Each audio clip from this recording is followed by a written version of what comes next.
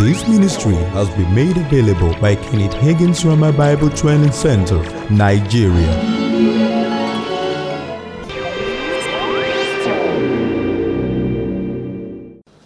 So we've looked at what faith is. We've looked at how faith comes. And we want to talk about how to turn your faith loose. How to turn your faith loose. How do I activate my faith? How do I get my faith to work? How do I release it? How do I release it? Let's open our Bibles to Mark's Gospel, the 11th chapter. Mark chapter 11. Mark chapter 11. And we read verse 23. Mark chapter 11 and verse 23. It says, "For verily I say unto you," now Jesus is the one doing the speaking, "that whosoever shall say unto this mountain, Be thou removed, and be thou cast into the sea, and shall not doubt in his heart, but shall believe that those things which he saith shall come to pass, he shall have whatsoever he saith." Now, one thing that's interesting there is that relative to the believer, let's count the number of times the word say and the word believe. Those two words are used. "For verily I say," that's Jesus doing the saying, so we don't count that. "Unto you," that now we now start counting. "Whosoever shall say," that's say one time, "unto this mountain, Be thou removed, and be thou cast into the sea, and shall not doubt in his heart, but shall believe," that's believe one time, "that those things which he saith," that's say two times, "shall come to pass, he shall have whatsoever he saith." In some form, the saying part is mentioned three times. The believing part is mentioned only once. Let me say this. You see, we are God's children. We have been taught to have faith. We have been taught to believe. We don't have trouble believing. The primary area where Christians, not the only, some people miss it in their believing, but the primary area where Christians miss it in the faith walk is in the saying part. If you check through the epistles, and I have, to examine this, you will discover that there was not one single time where the believer was ever encouraged to believe. Where the believer, in the epistles, the letters written to the church, where the believer was encouraged to have faith. You see, our having to tell Christians to believe, encourage them to believe, only shows that God's word has lost its reality in many of our lives. That's the truth. Primarily, where we miss it as Christians is in the saying part. Is in the saying part. You see, the primary way to release our faith is with words. That's the primary way to release our faith. In James 2, from 14 to 26, James had just gotten through talking about faith without corresponding action is dead. And then he started off in chapter 3. Now, it wasn't written in chapter and verse. It was when it was input in book form that it was divided for the sake of easy reference. When he just finished talking about faith without corresponding action is dead, he now started talking about words. Listen to me. Words are the mightiest things in the universe. Words are the mightiest things in the universe. In actual fact, the entire universe was created with words. Words are the coins in the kingdom of faith. Words are the coins in the kingdom of faith. Hebrews 11:3 says, through faith, we understand that through faith that the worlds were framed by the word of God, so that the things which are seen were not made of things which do appear. And I heard someone say one time that God made the world out of nothing. Well, the Bible didn't say that. It says they were made of things which don't appear. He made it out of something. He spoke it into being. Genesis chapter 1, about 10 or 11 times we read, and God said, and God said, and God said. One of the times I read that, I was wondering, why did God have to put it like that? Is it just trying to make the book big so that it will compete with other books? No. He wasn't trying to fill up space. He was trying to get us to see something there. The way faith is released primarily is with words. See, when you mention the word confession, most people instinctively think about confessing sin. And yes, the Bible does say in 1 John 1:9 that if we confess our sins, He's faithful and just to forgive us our sins and to cleanse us from all unrighteousness. But that's the negative side of confession. The Bible has much more to say about the positive side. Now, this is it. The word confess is the word homologio, which means to say the same thing. To say the same thing, homologio. To say the same thing that God says, and to say those same things. You see, confession is affirming what you believe. Affirming what you believe. Confession is testifying to what you know. Affirming what you believe. Testifying to what you know. And witnessing for the truths you have embraced. Affirming what you believe.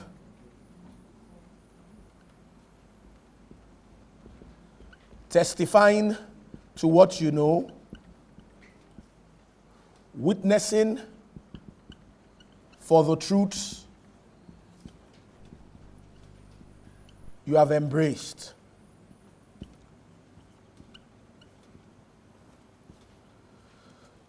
In the New Testament, 4 kinds of confession are spoken of. 4 kinds. First, there was the confession of the sins of the Jews under the first covenant. The confession of the sins of the Jews under the first covenant, under the old covenant. We read that in Matthew 3, 5 and 6. When many came to John to be baptized of him in Jordan, confessing their sins.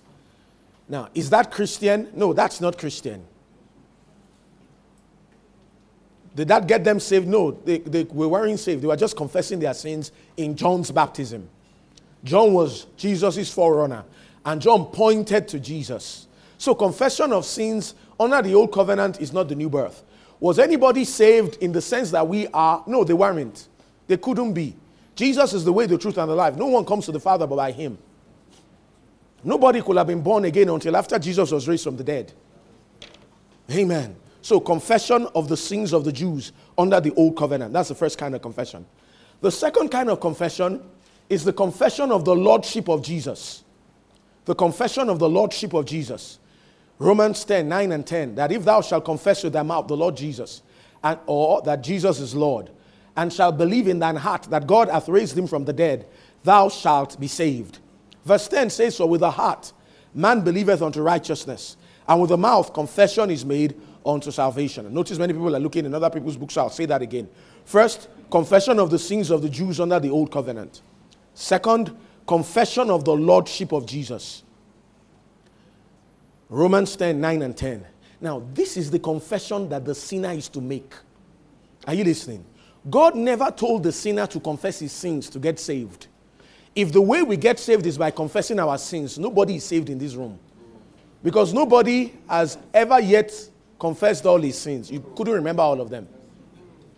It would perhaps take you as many years to confess them as it took to commit them. So you'll spend the rest of your life trying to get saved. No, that's not true. Now, what takes a person to hell? In Romans 16, from verse 7, Jesus said, nevertheless, I tell you the truth. It's expedient for you that I go away. If I go not away, the Comforter will not come. But after I've departed, I will send him unto you. He said, and when he is come, he will reprove the world of sin, of righteousness, and of judgment. He said, of sin, because they believe not on me. That's the sin that the sinner is guilty of in God's sight. So the confession is to make is the confession of the lordship of Jesus over him. You know, sometimes some people think that the new birth is a commitment to stop sinning. No, that's not the new birth. My daddy smoked 11 years. And then someone insulted him over smoking and he quit. Does that mean he got saved? No. He was a smoking sinner who became a non-smoking sinner. He didn't get saved. He just quit smoking. Just quit smoking. Just sheer willpower. I'm not going to do it anymore. And he stopped. My daddy took alcohol. One day I saw him finish a carton. In one sitting. I saw him do that. 25 years, over 25 years, he drank. One day he just decided, you see, I'll be a big fool if this thing kills me. I teach about it, I know it, I understand how it happens, I know the liver function test. Am I not being an idiot doing this thing I'm doing? Then he quit drinking. Now, did that get him saved? No, he was a drinking sinner who became a sober sinner or a non-drinking sinner, but he was still a sinner. It's not about what you do that gets you saved. It's about what Jesus did. Now, if we could change ourselves, then we wouldn't need Jesus. The new birth is not, you You trying to give up this, you trying to give up that. No, the new birth is you receive Jesus. When you receive Jesus, then Jesus changes you. You see, the life of God changes conduct. It corrects habits. It forms new ones. We preach the gospel in a way that, there's this expression we use. You say, come and give your life to Christ. I don't like to say that. Because in actual fact, you are dead. You have no life. Look, Christianity, we were paupers. It's God who is the giver. We are the receivers. The only time you find about people giving their lives to Christ, it was when Paul was writing to the Corinthian church, people who were already saved. When he said they gave their lives to God and to me also. In actual fact, the Bible says, for God so loved the world that God gave his only begotten son. Then the Bible says, but as many as received him. So we are the ones who receive. You see, we have preached the new birth in a way that people don't know what the gospel is anymore. Some people think the gospel is about a wicked world in the hands of an angry God. No. The gospel is this, that God was personally present in Christ, reconciling and restoring the world into favor with himself, not counting up or holding against men their trespasses, but canceling them and committing to us the message of reconciliation. That's the gospel. When the sinner confesses with his mouth that Jesus is Lord and believes in his heart that God raised him from the dead, now that's repentance. The word repent means to have a change of will, a change of purpose, a change of direction. When you receive Jesus, he changes you. 2 Corinthians 5:17, therefore, if any man be in Christ, he is a new creature. Old things are passed away. Behold, all things are become new. Of course, it's your spirit that's recreated, not your soul, not your body. You still have to renew your mind with God's word. You still have to present your body as a living sacrifice and walk in the spirit. Let your spirit be the dominant man. But the new birth, what gets the sinner saved is to confess the lordship of Jesus. Are we clear about that? Brother Hagin went to preach in this church. There was a man in that church who had been trying to get saved for 6 months. He had repented and cried and cried and cried. Yet there was no change in his life. He wasn't saved. Then while the man was there, they told Brother Hagin about his case. Then they were having a testimony service one day. Then he pointed at the man and said, I want you to stand up and testify that you're saved. The man said, no, I'm not. I've been trying to get saved. I've repented. I've cried. I'm sorry for my sins. He said, look, what you lack is the confession that Jesus is your Lord. You see, confession is made unto salvation. Two things is to say. First, that Jesus is his Lord. Then he confesses that he is saved. Then he becomes saved. Well, the man didn't very much want to do it. Then Brother Hagin shocked himself. He pointed his finger at him and said, I command you in the name of the Lord Jesus Christ to stand up and testify that Jesus is your Lord. Now, the man needed that. He wasn't trying to force him against his will. The man was ignorant. So he needed a little help. So the man got up and said, well, I believe that Jesus is my Lord. I confess him as my Lord, take him as my Savior, died for me. Quickly sat back down. And then, to get attention away from him, he pointed to someone else to testify.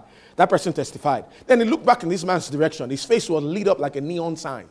Then he asked him, would you mind testifying again? He jumped up on his feet. He said, whoa, glory to God. He said, after I said those words, something happened on the inside of me. Something happened on the inside of me. It was like a 10-ton load lifted up my chest. Yes, something happened because confession is made unto salvation.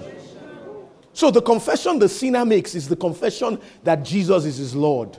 And he believes in his heart that God raised him from the dead. Notice, it's not just about saying something. Anybody can say anything. Even the devil can say anything. It's about believing it in their heart. Somebody says, well, what if somebody just goes down the altar, but his life didn't change? Then he just walked down the altar. Maybe he was trying to impress a babe. If you really believe in your heart that God raised Jesus from the dead and confess him with your mouth as your Lord, eternal life will be imparted into your spirit. There will be a change in your heart. There will be a change in your heart. It will happen. That's the new birth. That's the second kind of confession, the confession of the Lordship of Jesus. That's the confession that the sinner must make. That's the heart of the gospel, the confession of the Lordship of Jesus. Well, the third kind of confession is the confession of the sins of believers. The confession of sins of the believers. Now, people have a lot of issues with this, and I'm going to give it a square deal. 1 John 1:9 says, if we confess our sins, he is faithful and just to forgive us our sins and to cleanse us from all unrighteousness. Now, who was that written to? Some people say it was written to Gnostics, that it wasn't written to the church. Now, if it was written to Gnostics, to what end? Is it so that they can get saved? No. Confessing your sins can't get you saved. It can't. The truth is this: you are sin yourself. You're the person who's not saved. He's a child of the devil. What he needs is eternal life. Amen. Then some people say, well, why is it that, you're saying we should confess our sins? After all, when you are sick, you confess your healing. When you are broke, you confess your prosperity. Why is it that when you sin, you're saying I should be confessing my sins? I should be confessing my righteousness. Okay, let's go back to it. The word confess, what does it mean? It means to say the same thing that God says. So, what are we saying about those sins? We're to say the same thing that God says about those sins. What does God say about those sins? For one, he says they are wrong. So you go to God. God, I did this. It was wrong. I shouldn't have done it. Now, you are not confessing it so that God will become aware of it. Really, what you are doing is you are appropriating forgiveness. That's what you are really doing. He says, no, but Jesus died for my sins, past, present, and future. I've had people say that. I don't like to use that expression because it gives the idea that, look, I can just go and kill somebody now. Jesus has already died for it. I don't like to say that. I don't like to put it like that. This is it. Did Jesus die for the sickness of the whole world? Did he? Yes. Did Jesus die for the sickness of every believer? Yes. So, in a legal sense, is every believer healed? Legally. Yes. Every believer is healed legally. But let me ask you a question. Are some believers dying of sickness? Yes. And I know Jesus already forgave us all our sins, but you have to appropriate that forgiveness. See, Paul said something in 1 Corinthians chapter 11, 29 to 32. He says, he that eateth and drinketh unworthily, that's how it is in the Greek, eateth and drinketh condemnation to himself, not discerning the Lord's body. He now said, for this cause many are weak and sickly among you, and many sleep. He now said, if we would judge ourselves, we shall not be judged. But when we are judged, we're chastened of the Lord, that we should not be condemned with the world. That's exactly what 1 John 1:9-2 is saying. It's saying, judge yourself. God, I should not have done that. I did it. It was wrong. It was wrong. I say the same thing about it that you say about it. Thank you that in your death you provided forgiveness for me. I appropriate my forgiveness now for that. Thank you because I'm forgiven in Jesus' name. That's it. Is forgiveness a feeling? It's not a feeling. You can confess something like that, appropriate your forgiveness, and you don't still feel forgiven. What do you do after? Do you go and say, oh God, I'm saying please forgive me? And you say, no, let me be penitent. Let me cry some more. My friend, you can cry until you cry your eyes out. We don't receive forgiveness by feeling. We receive it by faith. The moment you confessed it to God, he forgave you. And he forgot that it ever happened. But I don't feel different. Well, whether you feel different, you don't feel different. Question, would you rather have $1 million and not feel like you have money? Or feel like you have $1 million and not have money? I'd rather have $1 million and not feel like I have it. All I need to do is to start spending it. Then I'll start feeling like I have it. But try to spend on your feeling. And the police is going to come after you. Do you see it? So, that's a confession of the sins of the believer when he breaks fellowship. There are two words. There's relationship, there's fellowship. How do we get in a relationship with God? By receiving Jesus. How do we maintain fellowship with him? Through the word of God and prayer. Fellowship is the mother of faith. It is the parent of joy. It is the source of victory. Faith has no song when fellowship is broken. Psalm 137 is a picture of broken fellowship. By the rivers of Babylon, there we sat down. Here we wept when we remembered Zion. Those who carried us away captive required of us a song. How shall we sing the Lord's song in a strange land? Faith has no song when fellowship is broken. 1 John 3:20 and 21. The Bible says, if our hearts condemn us, God is greater than our hearts and knoweth all things.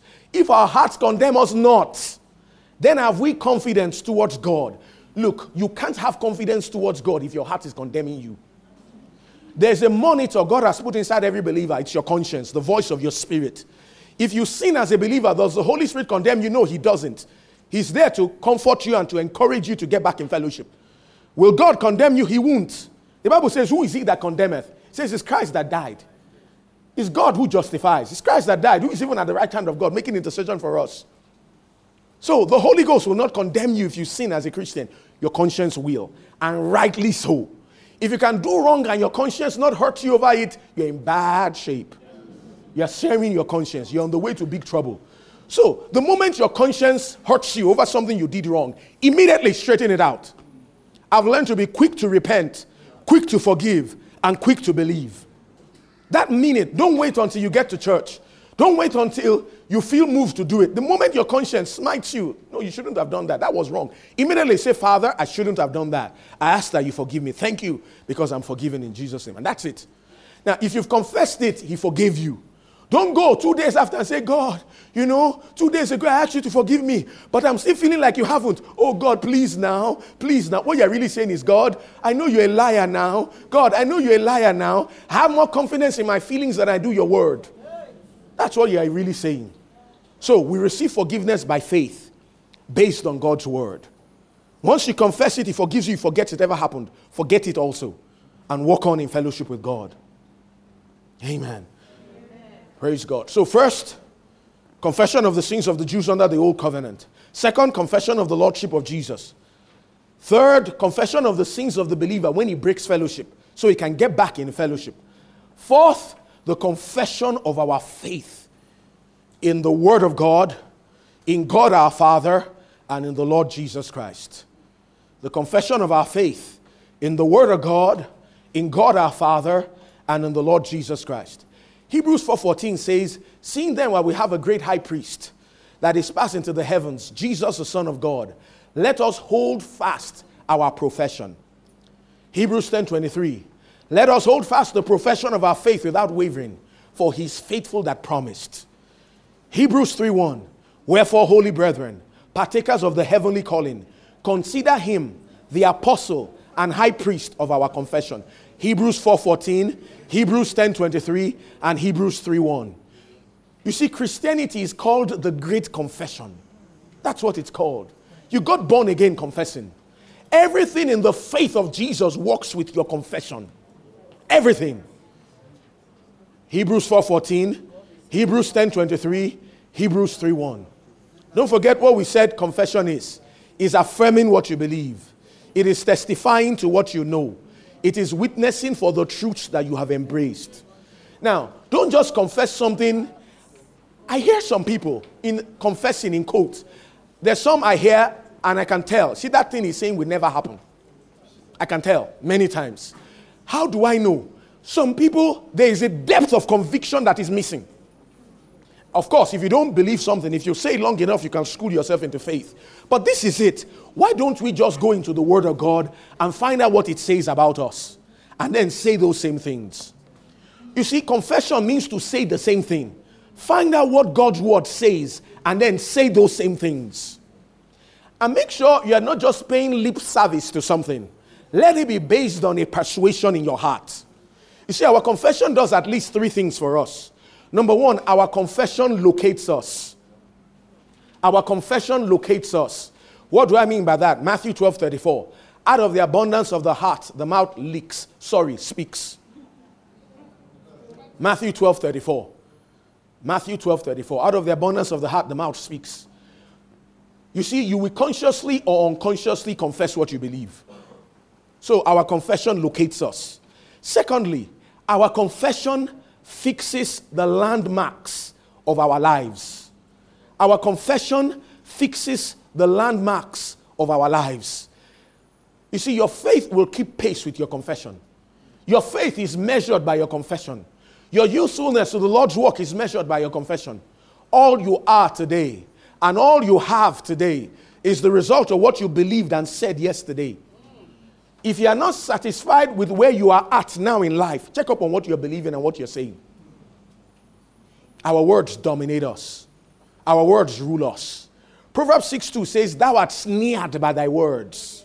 Thou art taken captive by the words of your mouth. Kenyon put it like this. He said you could not do it. And the moment you said it, you were whipped.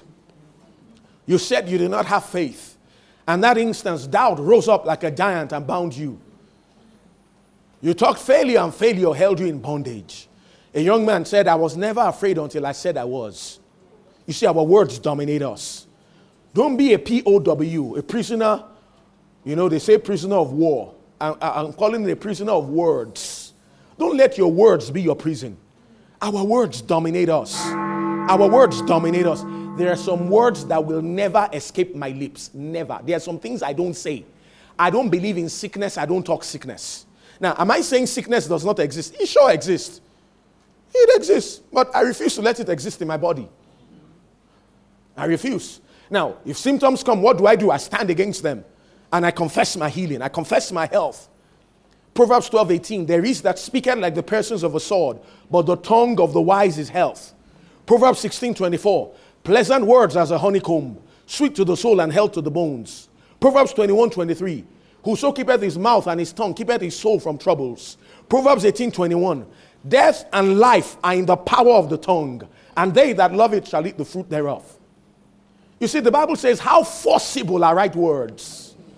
In Numbers 14:28, God said, as they have spoken in my ears, so will I do unto them. So, our confessions fix the landmarks of our lives. They set the boundaries of our lives. I began to say it many years back, I'll preach the gospel. I'll preach that Jesus saves. I'll preach that Jesus baptizes in the Holy Ghost. I'll preach that Jesus heals. I'll preach that Jesus is coming again. I'll take the word of faith around the earth. I began to say that 25, 30 years back. I began to say that when the only place I got to preach was in birthdays. Yeah. They tell me to give a 15-minute exhortation. I prepare for it like I'm preaching in Kenneth Hagin camp meeting. Yeah, put all my being into it. Pray and talk in tongues hours on end. Study and study. Just 15 minutes. Because I want to put my best into it. Amen. I began to say it. I healed the sick. I raised the dead. I cleansed the lepers. I cast out devils. Freely I've received. Freely I give. In the name of Jesus. I began to say those things. Why? Because I know my words will set the boundaries of my life. I know it. He shall have whatsoever he saith. He shall have whatsoever he saith. If he'll believe that what he says will come to pass. Amen. And I'm seeing those things happen. Glory to God. Our words dominate us. So, number one, our confessions locate us.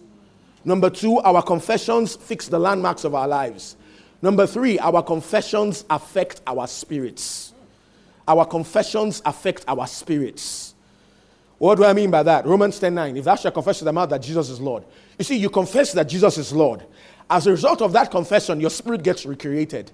So those words change your spirit, really. Proverbs 18:20 says, a man's belly, which is also his spirit, shall be satisfied with the fruit of his mouth. And with the increase of his lips shall he be filled. See, this mouth is not only for eating gari and akpu. It's also for feeding your spirit with the word of God. You see, relative to your faith, your confession is either releasing your faith, declaring your faith, or is feeding your faith. It's either you are releasing your faith, you are declaring your faith, or you are feeding your faith. But our words dominate us. Our words dominate us. So what are we to do? Find out what the word of God says about you and make that your confession. Brother Hagin has a book in him, little book, 32-page book. At the back of that book, he put these scriptures together. They're about 140. The way he put it in that book, they're 205. The way he arranged it in that book, well, I know, I counted. I have it on my phone. I have all of them written out. Made a confession out of everyone. I did that first in 1989. Then I've done it like 5 or 6 times since then, all over again. I actually took a pen, I took a Bible, and I wrote them out. The first ones I did. The first 3 of them I did. And then I made a confession out of each of them, and then I began to say them. You see, faith's confessions create realities. Now, is God's word real? It's real. It's real to God. It's real in the spirit realm, but I want it to be real in my own experience. How do I create that reality? By believing it in my heart and saying it with my mouth. Find out what God's word says about you. See, our confession should center around 5 things. First, what God did for us in Christ in the great plan of redemption. What God did for us in Christ in the great plan of redemption. That's the first thing. What God did for us in Christ in the great plan of redemption. Second, what God did in us in the new birth and in the baptism in the Holy Ghost. What God did in us in the new birth and in the baptism in the Holy Ghost. First, what God did for us in Christ in the great plan of redemption. What God did for us in Christ in the great plan of redemption. Second, what God did in us in the new birth and in the baptism in the Holy Ghost. What God did in us in the new birth and in the baptism in the Holy Ghost. Thirdly, what we are to God the Father in Christ.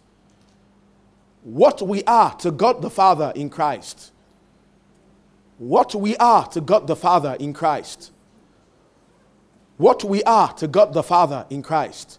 Number 4, what Jesus is doing for us now at the right hand of the Father.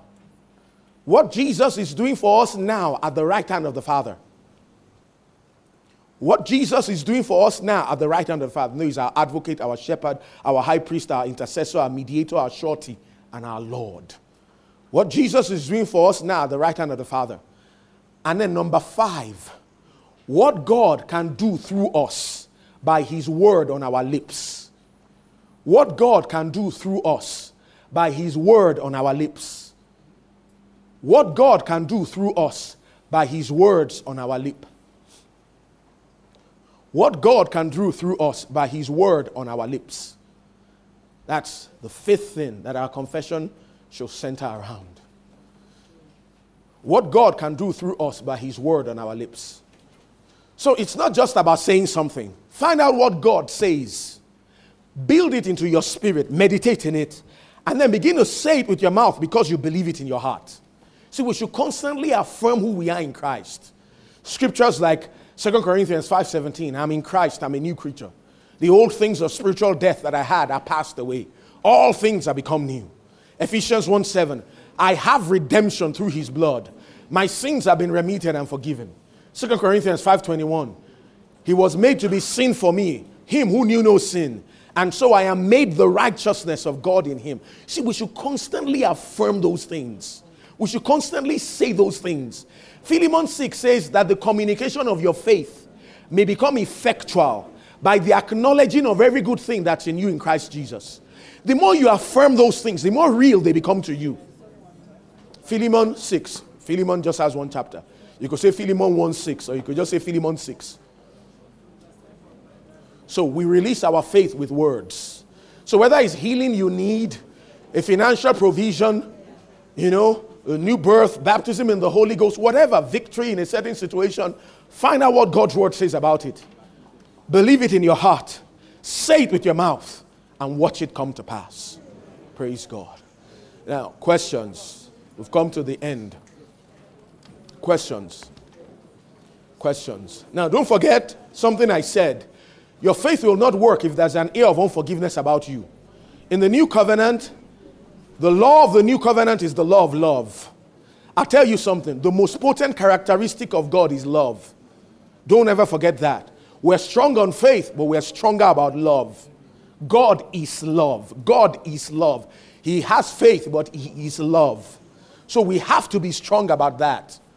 That's the commandment in the new covenant. And Galatians 5:6 says faith works by love. The more I understand the love God has for me, how he loves me, how he cares about me, and I let that love loose through me to other people, the easier it's going to be for me to release my faith. Because love is faith's power. Any questions? Someone said when there's no question, okay. Someone asked something about, which I've answered actually. I've answered one question. There was another thing about someone that needed to make a decision. He had two choices. What do you do about things like that? Just pray in the Spirit. Lord, what do I do here? Romans 8:14, as many as are led by the Spirit of God, they are the sons of God.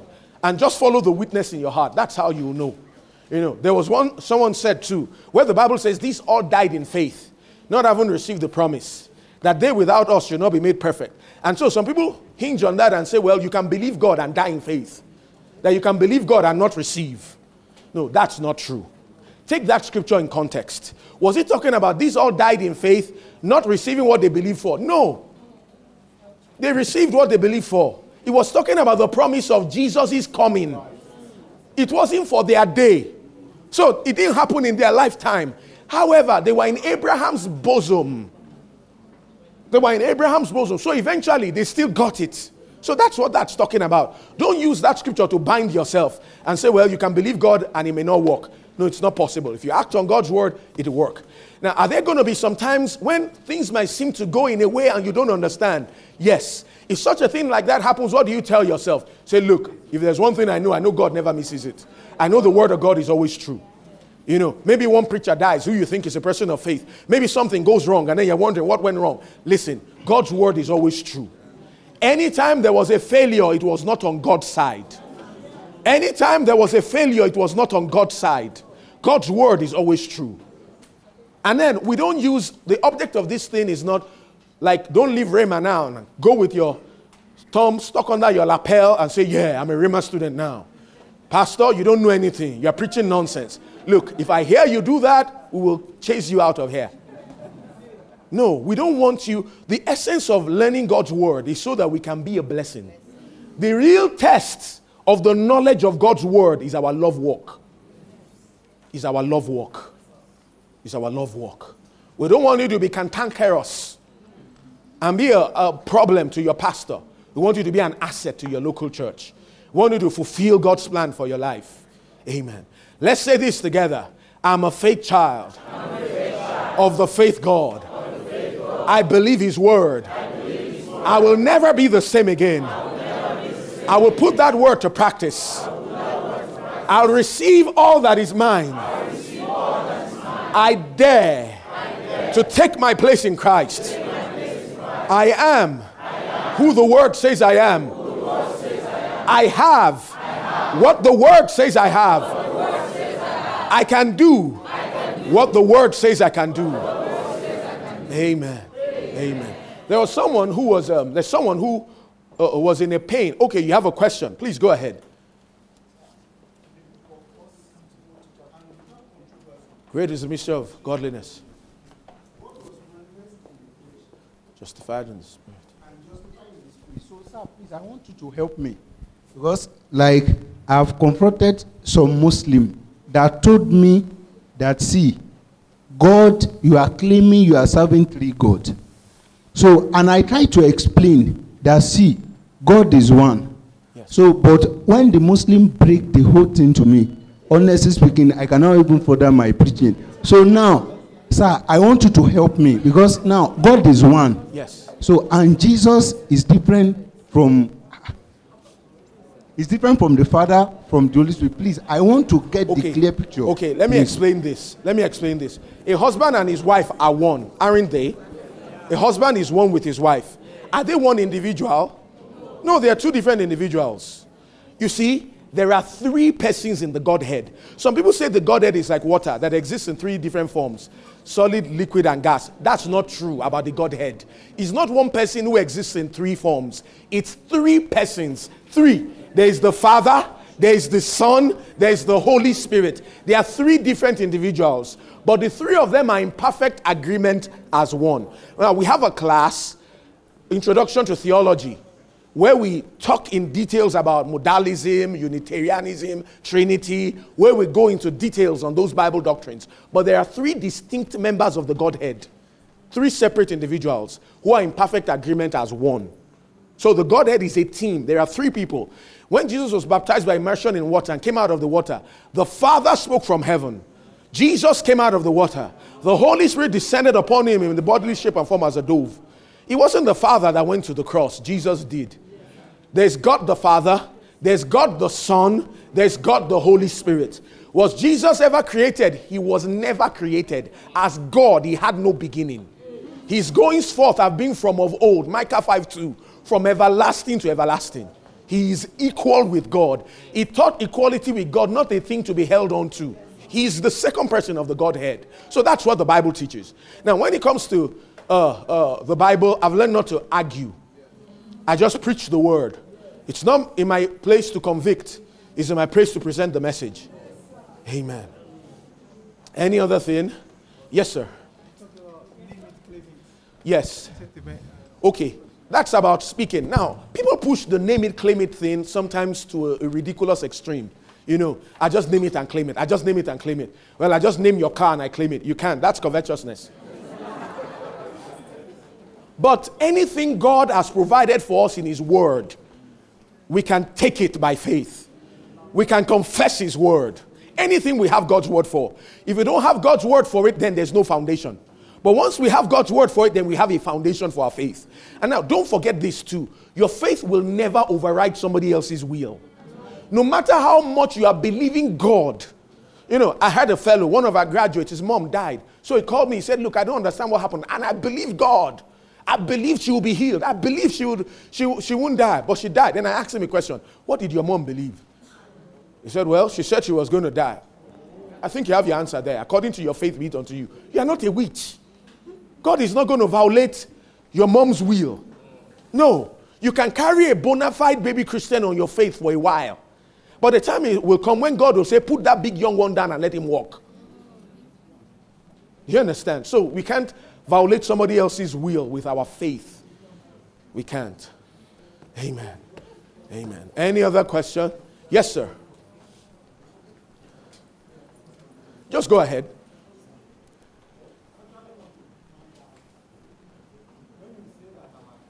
Yes.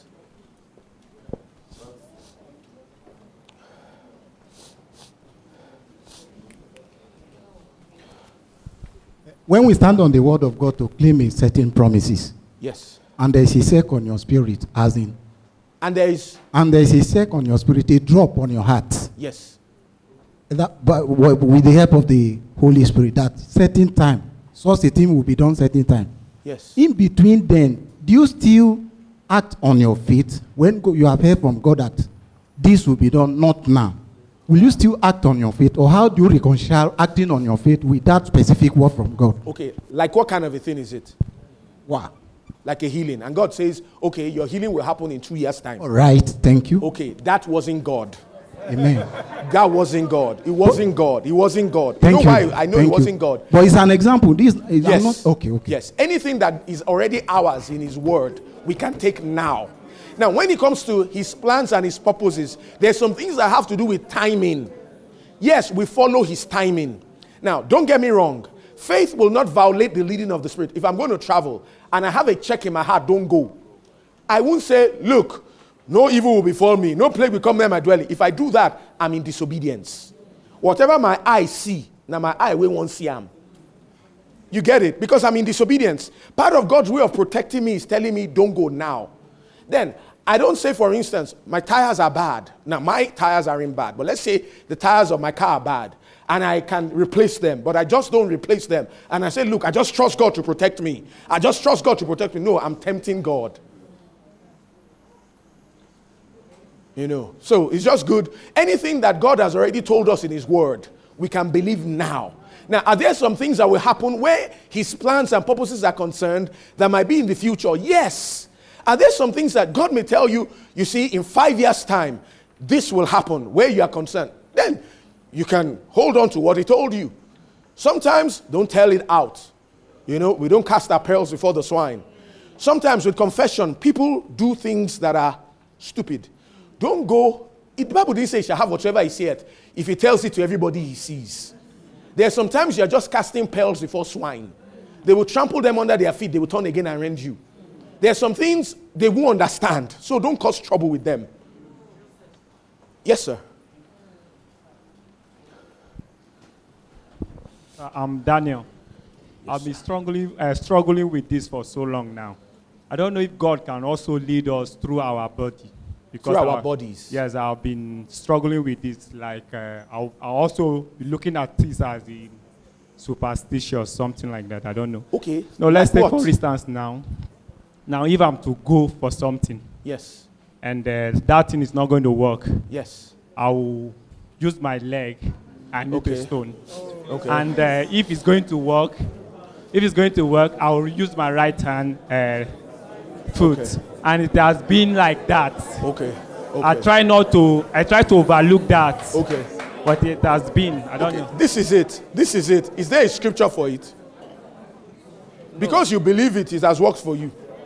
For as many as are led by the Spirit of God, they are the sons of God. Not as many as are led by circumstances. Because you hit you say if it's your right leg, then it's your father. If it's your left leg, then it's your mother. Then if you misplace something, you use your left hand. You know, it's just superstition. It's not in the Bible. It's not in the Bible. So if you believe it, it can be working in your life. But it's not correct. It's not correct. God is not leading us that way. In the new covenant, our spirits are recreated. So God guides us through our spirits, primarily by the inward witness. If God has to guide you in the natural, then you are so spiritually, it's like the fellow is an imbecile spiritually. And God is just trying to get through to him no matter what. But no, the way God guides us is through our spirits. The devil is the God of this world. The devil can let something drop so your right leg can hit it. The devil can let something else drop so your left leg can hit it. You know, there is a construct you're believing God for, and it's for you. And then the devil knows you believe that superstition. So he will let something drop so you can hit it with your left leg. And then you say, no, I'm not going to get it. I use my left leg to hit a stone. And then the devil has you where he wants you. You see that? Yes, sir. I have to fix to quit any moment from now. I guess this is the last. Good evening, sir. Yes, my sir. question is, in a place by you have made us understand that we can't override someone else's will. We can't override someone else's will. Yes, sir. But in a place whereby you are interceding for somebody, like Yes.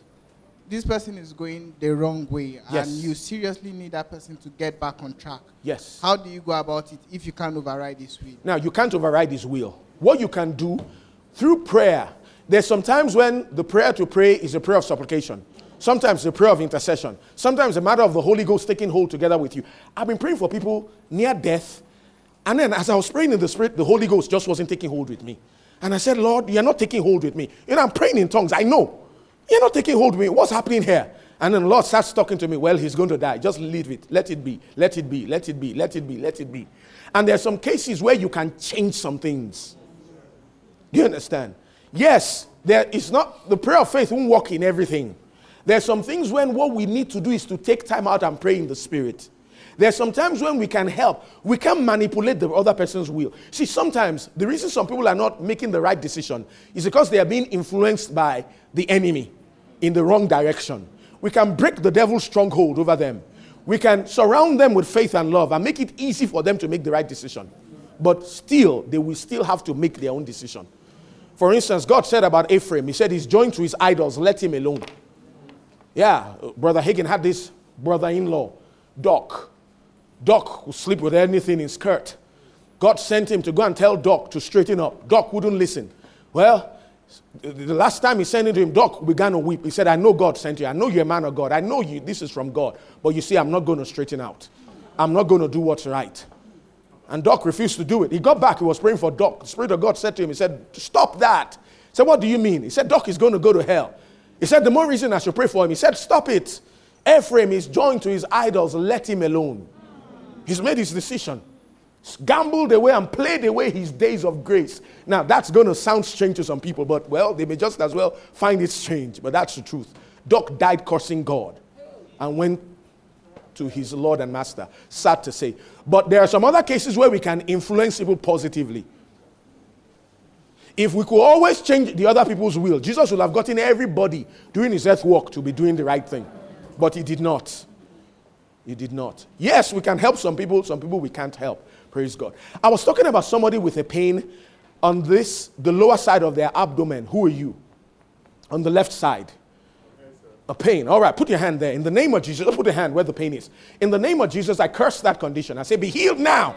In Jesus' name. Amen. Praise God. Yes, we teach the word. We're also sensitive to the flow of the Holy Ghost. Amen. Praise God. Well, this is classroom, so we're basically about teaching. I believe those who wanted to join school, you picked your forms. This is a taster session just for people to have a taste of what Rhema is like.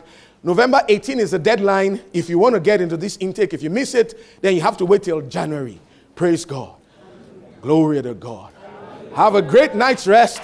Go out in life's fight. Listen, go out in life's fight and win.